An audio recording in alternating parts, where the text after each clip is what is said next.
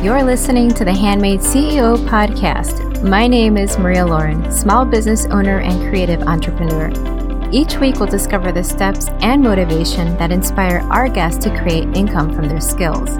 Get ready to start learning how to creatively pursue your dream job by crafting it yourself.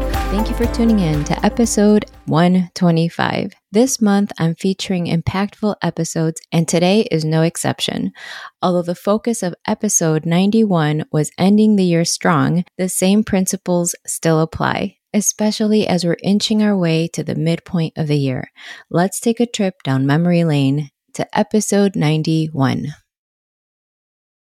It's the perfect time to reflect on our lofty goals, what we did this year, and what we wish we would have done differently. In this short and sweet solo episode, I'd like to look at the 3 tips that can give us a little push to finish the year out strong. First, I want you to consider the idea of changing out the word goals for something a little more tangible, like results or outcomes. Regardless of what you're trying to achieve, making a mental shift between these 2 words might make all the difference in the actions that you take. It's essential to embrace the words that will push us to make better choices at the moment. With the holidays soon approaching, we will have to decide how much money to spend, where or how we should spend our time, what things we should eat, etc. As far as business goes, it's easy to lose sight of our most desired outcome when we have so much pressure to participate in more social events, fundraisers, etc. In order to finish the year out strong, you'll want to ask yourself, what will it take for me to be the person that I want to be by the end of the year? Let's say it's to beat your sales goal. Ask yourself, what do I need to do today to achieve that specific number? Another way to think of it is like this. If you know someone in your field, or maybe it's someone that you admire, ask yourself, what choices would that person make, and start making those choices for yourself. In time, you'll see that keeping a physical image of your ideal self will help you to make those tough choices a lot easier. Because after all, the ideal version of you has already made the tough choices. You're just following the program. I believe we know what we need to do to achieve our wildest dreams, but I also think that we are ever so clever and try to find shortcuts. If you want to save money, spend less. If you want to weigh less, eat less. If you want to be strong, lift weights. It's so simple, but unfortunately we have a hard time seeing the easy and obvious. We tend to want the best of both worlds. And who can blame you, me, or us? But what if we took the approach of making the ideal version of ourselves the outcome? Trust that the ideal version of who we want to be already knows what choices to make.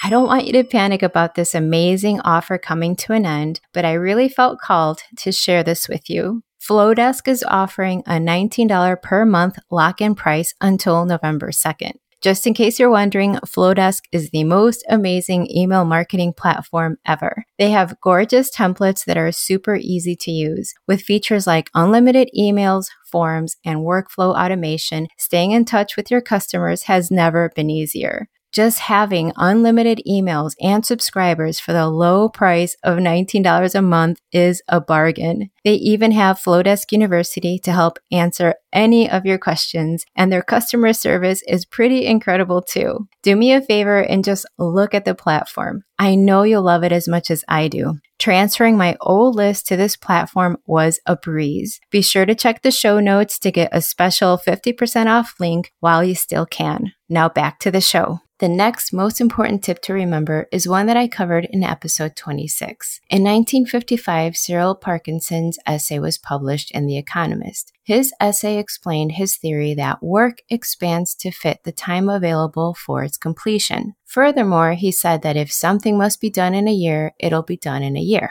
If something must be done next week, it'll be done next week. If something must be done tomorrow, it'll be done tomorrow. If given the leisure to take our time with a project, we most likely will take our sweet time. I have found that to be the case in my situation. If given the time to create something, I will take my time to do so. Since I know I'm not the only one afflicted with this, I think I have found a way that we can differ from the competition.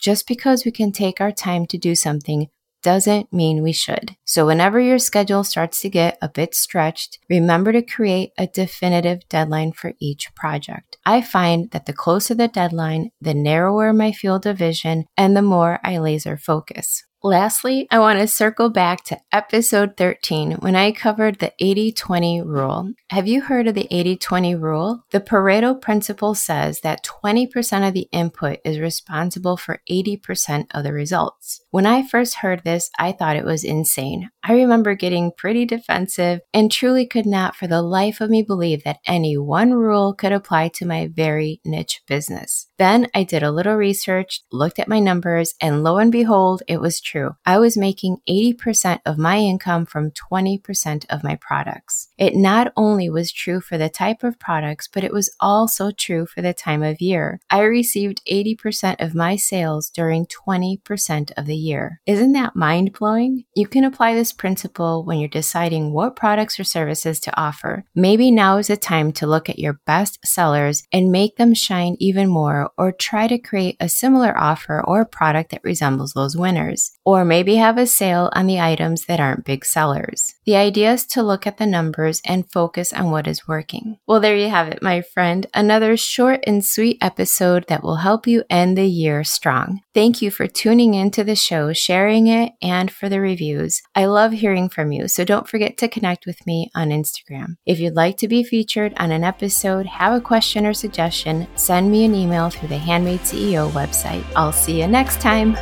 Thank you so much for listening to the Handmade CEO podcast. Don't forget to check the show notes to get a glimpse of today's featured guest and special offers. If you love the show, leave a review and share this episode with a friend. Thanks for tuning in. Now it's your turn to start handcrafting your dream job.